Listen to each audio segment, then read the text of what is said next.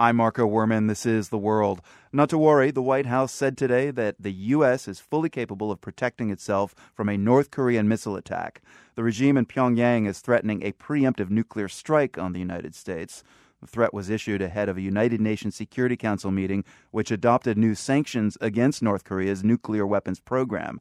It's all a bit surreal. In fact, it's hard to think of another country right now that's fodder for both late-night comedy skits and stone-faced UN Security Council meetings. To help us assess the threat is Ambassador Chris Hill, the former chief U.S. negotiator with North Korea. Ambassador Hill, there's always an element of theater, as you know, with North Korea. Some might even say a clownish quality, but a threat of a nuclear attack isn't a joke. How seriously should we take all this?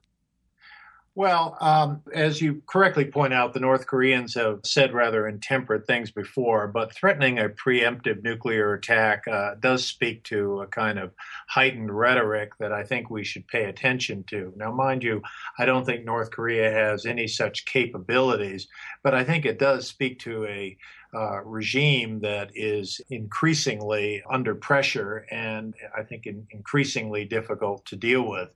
Obviously, one of the big factors that has happened in recent weeks is the fact that as we kind of monitor events in China, we can see that lo and behold, the Chinese are getting a little tired of their little friends. And North Korea is also angry reportedly at U.S. plans for a big military exercise next week and has threatened to scrap the 1953 armistice that ended the Korean War and attack if the exercises go ahead on Monday. Do you think U.S. forces in East Asia will be going on alert? I am sure that our forces will be on the alert status they need to be on. With respect to our annual exercises, this is a favorite hardy perennial of the North Koreans.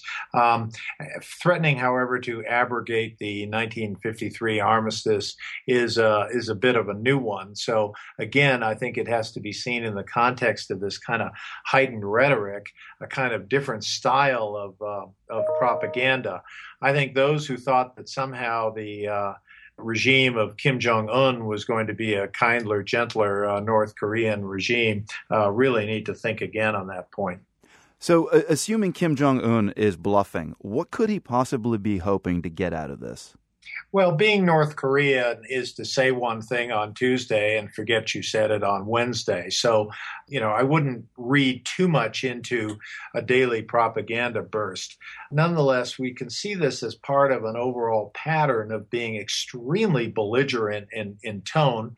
I think from a North Korean perspective, they see their little guy as really kind of standing up and making his position heard. That said, again, I don't think the Chinese feel this is particularly good for business or good for their future in the world. And I think the North Koreans have kind of miscalculated with respect to Chinese attitudes. Ambassador, we just saw Dennis Rodman take that surreal, unofficial trip to North Korea. He met with Kim Jong-un, declaring him a friend for life. Before that, Bill Richardson and Eric Schmidt from Google, also unofficial. Is there a lesson here about heightened expectations from these private and freelance diplomatic trips? I hate to talk about Dennis Rodman and Bill Richardson and Eric Schmidt in the same breath, but it's hard not to because what they have done is essentially go to the regime and play a role in how this regime perceives itself and perceives its reputation in the world. It is kind of hard to take this stuff seriously.